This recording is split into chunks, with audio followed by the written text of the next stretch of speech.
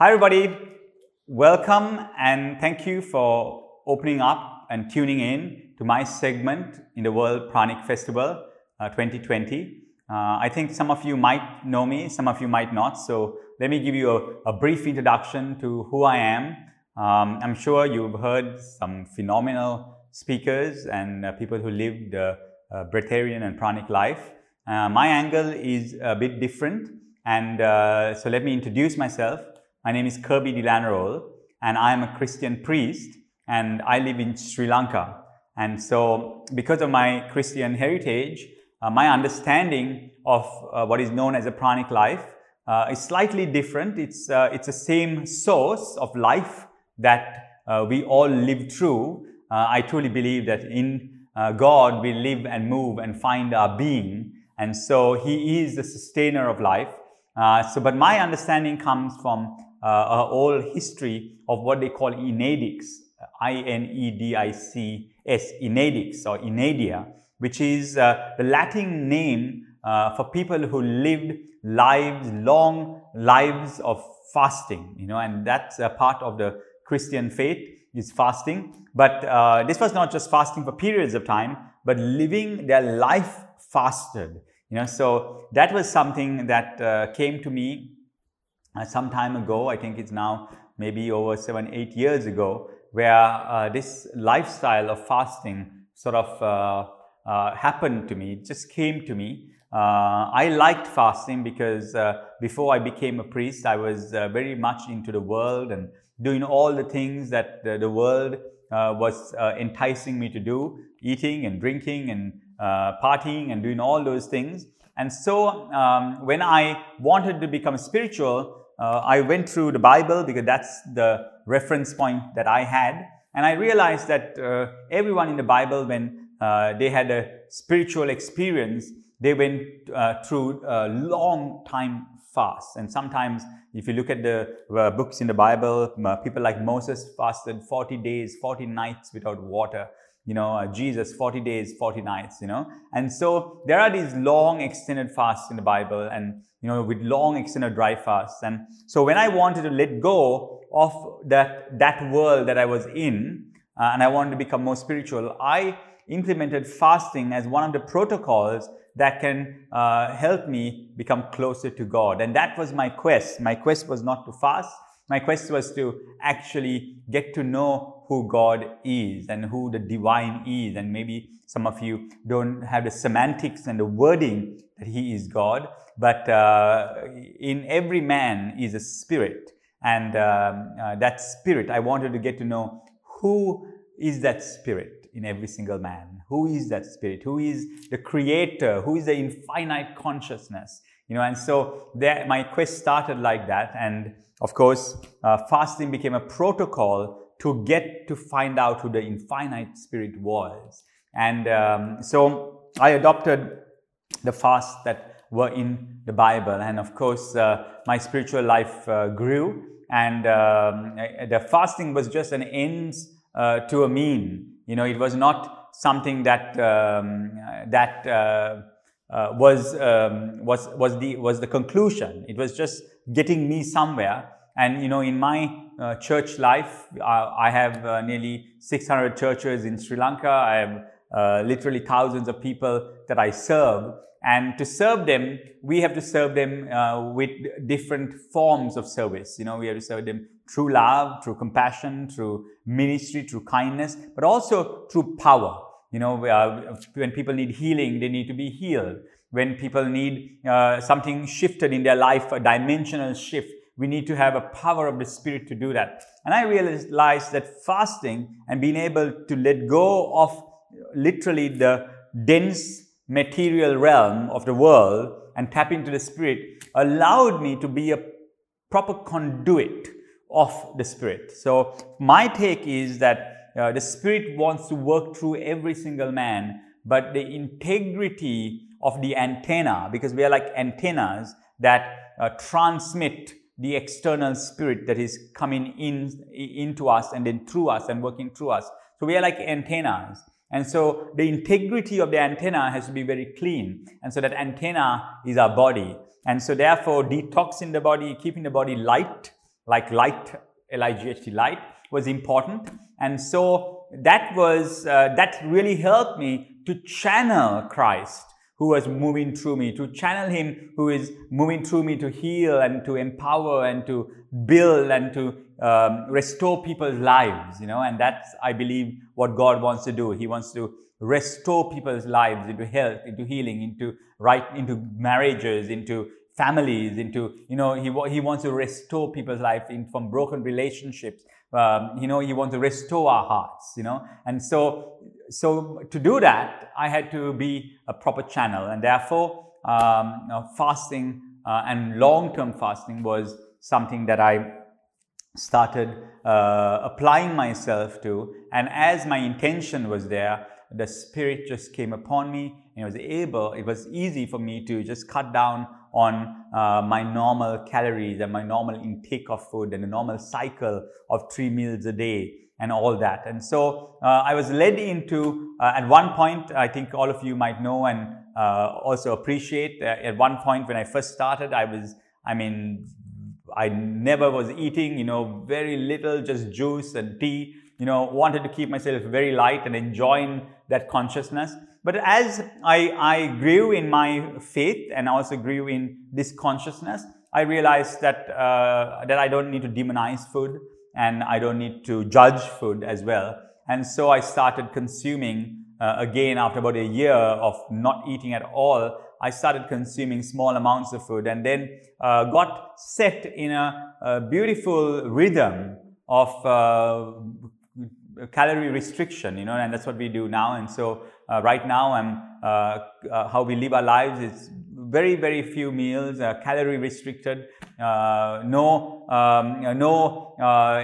what we call sophisticated meals like cakes and chocolates and all that on Monday to Friday, but from Saturday and Sunday we do a little more calories than normal. Otherwise it's about maybe 600 calories per day, and then on Saturday and Sunday we allow ourselves to indulge a little more. And so I live with my wife and my wife's sister, and that's how we live. And so our culture of food is low calories, as much as possible from Monday to Friday, and Saturday and Sunday we allow ourselves to enjoy something more than that. But as you know, when your stomach has shrunk and you've been using only little calories from Monday to Friday to eat on the weekends, we don't eat on the weekends also more than one meal. It's just probably that one meal and then very little after that. So yes, so that is basically where I am. And just to give you the biblical understanding of this type of lifestyle and what y'all are yearning for is in the Bible, and I'll read it to you from the book of Isaiah in chapter 11. It says it like this, and it's talking of the end or the final consciousness that is going to come, and the consciousness that man will live in. And so it says this, it says, "The wolf shall dwell with the lamb, the leopard shall lie down with the young goat, the calf and the young lion and the fatling together. A little child shall lead them. The cow and the bear shall graze.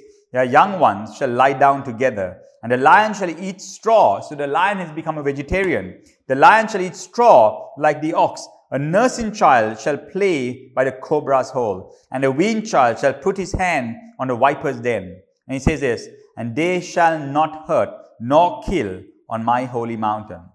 For the earth shall be full of the knowledge of the Lord, and the waters cover the sea." So you can see that right in the Bible, and this is just one passage, there are many passages like this, that God's heart is that nothing should die, and that everything should live, and that should not be killing. And I'm sure many of us, one of the reasons we step into this type of lifestyle is because we don't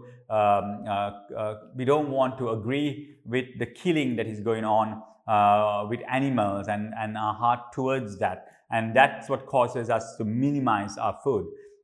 So that is one component, and it's also there in the Bible. Also, one of the main reasons that someone will be led to this is because of health reasons, to eat the right types of food, knowing full well that calories were made by a person called Clement, who wanted 1 centigrade of water to 1 gram of water to increase by 1 centigrade, that's what a calorie is, and it was done for steam engines, and then there was a guy called Wilbur Atwater in the 1800s or the 1900s who came in and used that same measurement of a calorie to make sure he was a part of the Industrial Revolution. He wanted to make sure that he got the maximum amount of work from a human being, and so they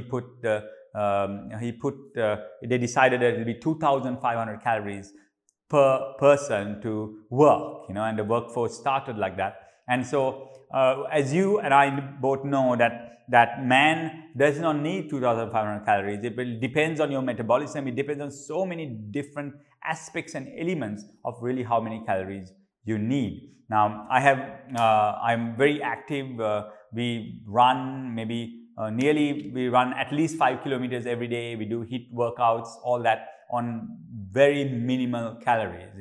My wife, sometimes she works out twice a day, but on minimal calories. She doesn't do as minimal as I do, but she's on quite a restricted amount as well, and she's training sometimes twice a day. And so we are realizing that it's a myth that we need a certain amount of calories to burn to do the exercise in the way we do. And my personal take is that every man has a ratio. So say we have energy in our system, that energy is managed, and I call it the energy management system, is managed according to a ratio. So when I say ratio, it means that someone's ratio could be different to mine. So someone's ratio could be, those people who don't understand this type of lifestyle, can be 60-70% on glucose, or 80% on glucose or carbs, and then maybe only 10% on maybe adipose or ketones, and then maybe only about 5% on endocrine energy. Endocrine means where your glands and your hormones start putting out the right types of hormones to energize you. So there can be a huge difference in the ratio. Now, I've realized to cut down on my ratio. So my ratio is different. We don't do so much glucose or carbs at all. We will depend a lot on endocrine energy, or what we call adrenals. The adrenals just over your kidneys, you have adrenals, and your stomach puts out a lot of hormones like oxytocin, serotonin, dopamine, neuroepinephrine. All these hormones are created, and the gut is a big part of creating those hormones. And those hormones can really energize you. If you can tap into that, then it can energize you. So I think a large percentage of our ratio is dependent on those happy hormones to energize us. And believe me, you could stay up all night just because those happy hormones have supported you, And so the glucose and the carbs are far less, and we hardly take any carbs and glucose. We do, but not a lot. And maybe adipose. Your adipose, where if you have a bit of fat, your fat turns into ketones, and so ketone energy is also a big ratio that we live on. And also we know something called autophagy that won the Nobel Prize for Science, where the cells itself cannibalize each other, and there are proteins in the cells, and the waste in the cells are converted into energy. So our ratio may be more of that than what people depend on, like glucose and things like that. As you know, glucose can toxify your system, carbs can toxify your system, you feel heavy, and there's a weight on you. But this type of energy, the synthesization of this type of energy is very easy. And also, once you get used to it, it's very accessible to your body. So these are all patterns, and these patterns, these are chemical and electronic patterns that you can really make your body used to it. So there's a way your subconscious mind can be reprogrammed, that it does not go into the pattern and the cycle of the way you've been energizing yourself from your young days. You can shift that pattern, and I'm sure many in Pranic Festival are teaching that. I know Nicholas has a group where he takes people to teach that. And so there's a way you can shift your body to start changing the ratios. There's a way you can shift your body so that your energy management system changes, and your ratio of endocrine adrenal energy can be much more, autophagy can be much more efficient, and your metabolism on autophagy can be efficient, and your ability to tap into adipose and ketones can be much more efficient than tapping into glucose. But those are all neural pathways, motor functions, all working together, and how you get your central nervous system to actually be able to access those pathways, those metabolic pathways, is something that every person can do, and can actually reprogram your subconscious mind to do that. So we are used to doing things in certain ways. We are used to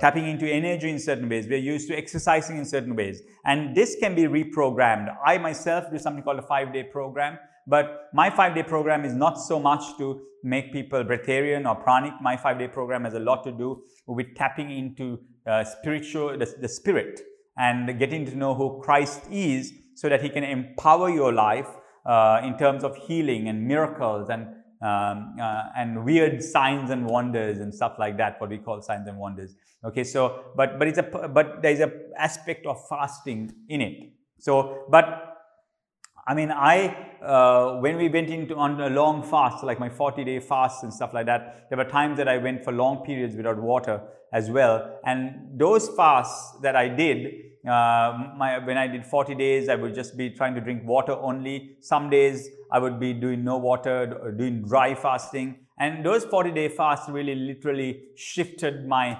metabolism. And I think what it did was it fine-tuned what they call the mitochondria in our system. These fasts actually train the mitochondria to be able to be very efficient. Because the mitochondria has the ability to process not just glucose. You can train the mitochondria to process light, literally the hormones as well, but also light, and someone needs to do a scientific research on how much of, not just on endocrine energy we are living on, but actually on how much of light, because there is a transfer of light as well that we live on. I mean, for instance, I meditate every day out in the sun.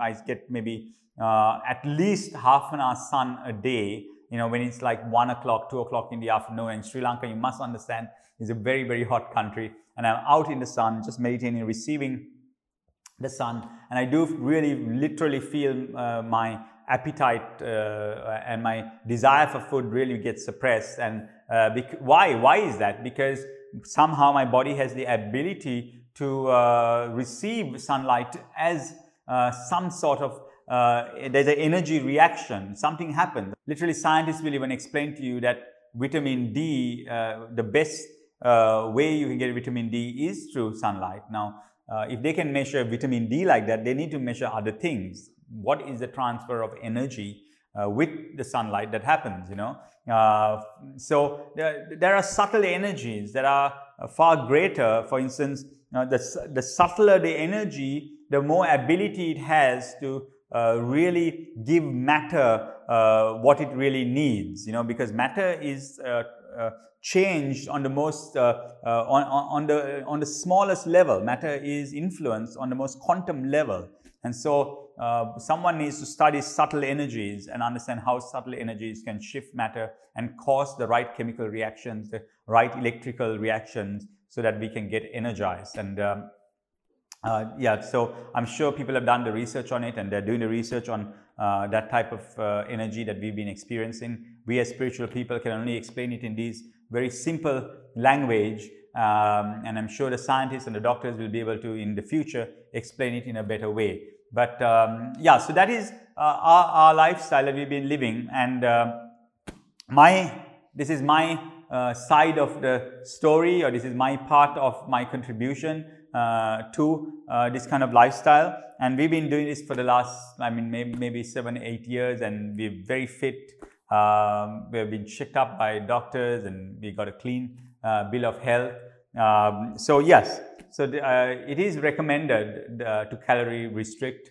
I don't know where you are in your consciousness. I know there are some people who go much deeper into this than I am in it. And that it depends on where you are led. You know, in your season, in your consciousness, you'll be led exactly where you're supposed to be. And so this is where we are led to in our journey.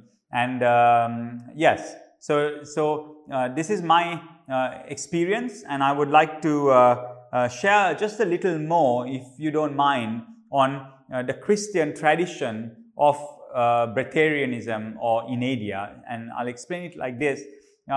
We surround ourselves around the Holy Communion, or what someone would call the Holy Sacrament.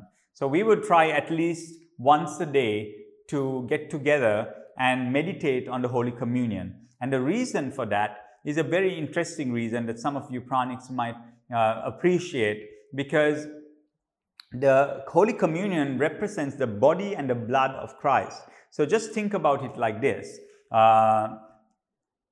In the Bible, the old story is that back in that whole story of Adam and Eve, you don't have to believe it if you don't want to believe it as something that is factual, but you can even receive it psychologically, or you can receive it as an archetype just to understand it. You see, the story goes that in the beginning, Adam and Eve were supposed to, right there in the beginning, right there, they were supposed to eat of something called the tree of life. Now, we don't know what that was, and my personal take is that that was Christ, or the Spirit of Christ, or the Spirit of life, right in the beginning, and we were supposed to eat of God. Remember that in the Bible it says, "A man shall not live on bread alone, but on every word that proceeds from the mouth of God." So that means there's a proceeding knowledge and revelation and frequency that is coming, that we can really be transformed and live. And this literally, eating of this transformative revelation was going to make them to become like God. You know, they were going to become divine. So humanity was given the potential to eat of God himself and then end up, all of us, just being divine. But unfortunately, they ate of another tree, and it was called a tree of the knowledge of good and evil. So they started eating of a tree that was right and wrong, good and evil, a tree of judgment. And they got locked down. Their consciousness was locked down to a realm where they could not ascend into the realm of the spirit. So they got caught into an ego consciousness. So constantly judging, evaluating what is good, what is bad, what is good, what is bad. So in this story, what happened was that right in the garden, the first killing of an animal happened. Okay? And after that killing of an animal, it seems that we chose, it was our choice, because we had a choice to eat of life, of complete divinity, and we were supposed to eat of spirit and live, but unfortunately we didn't, and so we chose death to bring us life. Okay, so an animal died, so we chose death. Something needs to die to bring us life. Okay, and that is why we eat. We eat because somehow, when you go back into the records, man chose this way, that death will bring us life. And so something innocent has to die to bring us life. So whether it's an animal or whether it's a plant, some of you might just be having juice or some plants, but also plants are very conscious. And so we are the one who chose that something innocent has to die to bring us life. Now we know that plants are more innocent than meats, and therefore plant-based diets are better because of the innocence of what they're carrying can give us stronger, longer life. And so this is in the Bible, this whole story. And so Jesus comes as the most innocent one. So he comes as the one who is completely innocent, and because he's innocent, he has the capacity to take every man's sins. Okay? So you must understand the backdrop of when Jesus came. So like every religion, the Jews at that time were having a temple system, and literally they were sacrificing animals, innocent animals at the temple. So they were sacrificing doves and lambs, you see, very innocent animals. And they believed the sacrifice of these innocent animals protected their nation and their people from curses, from sickness, and all this. But you see, the thing is, when we look at that system in the temple of the sacrifices of animals, there is no difference between that and eating food. Because that is why we eat food. Something innocent dies, and then we can live a little longer. Whether it's a plant, whether it's a tree, whether it's an animal, it's innocent. And when something innocent dies, we can live a little longer. In fact, the more innocent it is, the longer and the better it is, the longer we can live and the better it is for us. For instance, that's why fish is better than meats. And then that's why veggies are better than fish. Because the more innocent down the food chain it goes, the better it is for our body. And that's why we go back to the innocence of greens and we want organic and not contaminated. You see, we're looking for innocence. The more innocent it is, the better it is for us. It was in this tradition and this world that Jesus came to. And so he presented, because he was so innocent, he's not done anything. He came as God into a body of a man, did not sin, and therefore his understanding and what he teaches is that because he's innocent, he can take the sins of all the world because the container is pure. And then he will die instead of those people who had the sins. He takes the karma of all the world and therefore he dies. Okay? And so therefore, because he was innocent, it pays for all man's mistakes, sins, completely paid for. All karma, the cycle stops completely. So he breaks the karmic cycle by doing that. And now what he does, he offers himself now as food, and that's the communion. Now this food has paid completely. Nothing innocent has to die anymore. When we take the communion, we are eating the most innocent of foods, and therefore it's better than the organic, it is better than fish, it is better than veggies, it is the most innocent of food. The electromagnetic signature of the communion is more powerful than most food. And that is why the Christians focused their lives, the Enadics or the Breatharian Christians focused their lives around the Holy Communion and tapped into that vibration signature because that had the power to heal us. So the presentation of the communion was the superfood of superfoods. So when we take the communion, it recalibrates literally your life and the old patterns that you were in or you had, the old patterns that you had get broken, the karmic cycles, because this pays for all that, you know. And so there's an essence of eternity in the holy elements. So literally what happened, the cycle of death ended.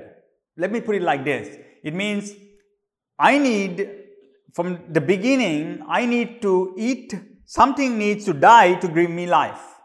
So constantly something needs to die to make me live a little longer. Now you just see that pattern. That's why in the temples they would sacrifice innocent things. So there is no difference between sacrificing innocent animals in a temple and killing an animal or a plant or a tree and eating that on your plate. Something innocent dies to give you life. Okay? So this cycle is going down through generations, through generations, through generations. Innocence dies that you can have more life. Innocence dies so that you can have more life. Constantly and continuously. So Jesus comes and it's the only food that can pay for the cycle to break. Let me tell you like this. Just because an innocent tree or an innocent lamb or an innocent dove dies, it doesn't settle it. It doesn't have the power to settle it. Because they needed the most innocent with the intention to come. And that was Jesus. So that is why the communion is, for me, a very powerful superfood. And my meditation on it gets me healed, gets me younger, gives me power to move in healings and miracles and all that. And so that is why Christians surround their breatharian life or their pranic life, they surround it around the meditation of what we call the Lord's Supper or the Holy Communion. So I hope that has helped anyone to understand this consciousness, the Christian aspect of the consciousness of the pranic life. I mean, if you have any questions, please do write to me, and I'll try my best to answer you guys. Okay, so my blessings to the Pranic Festival and everyone watching, and may you be healed, may you be restored, may you live long, and may you be blessed.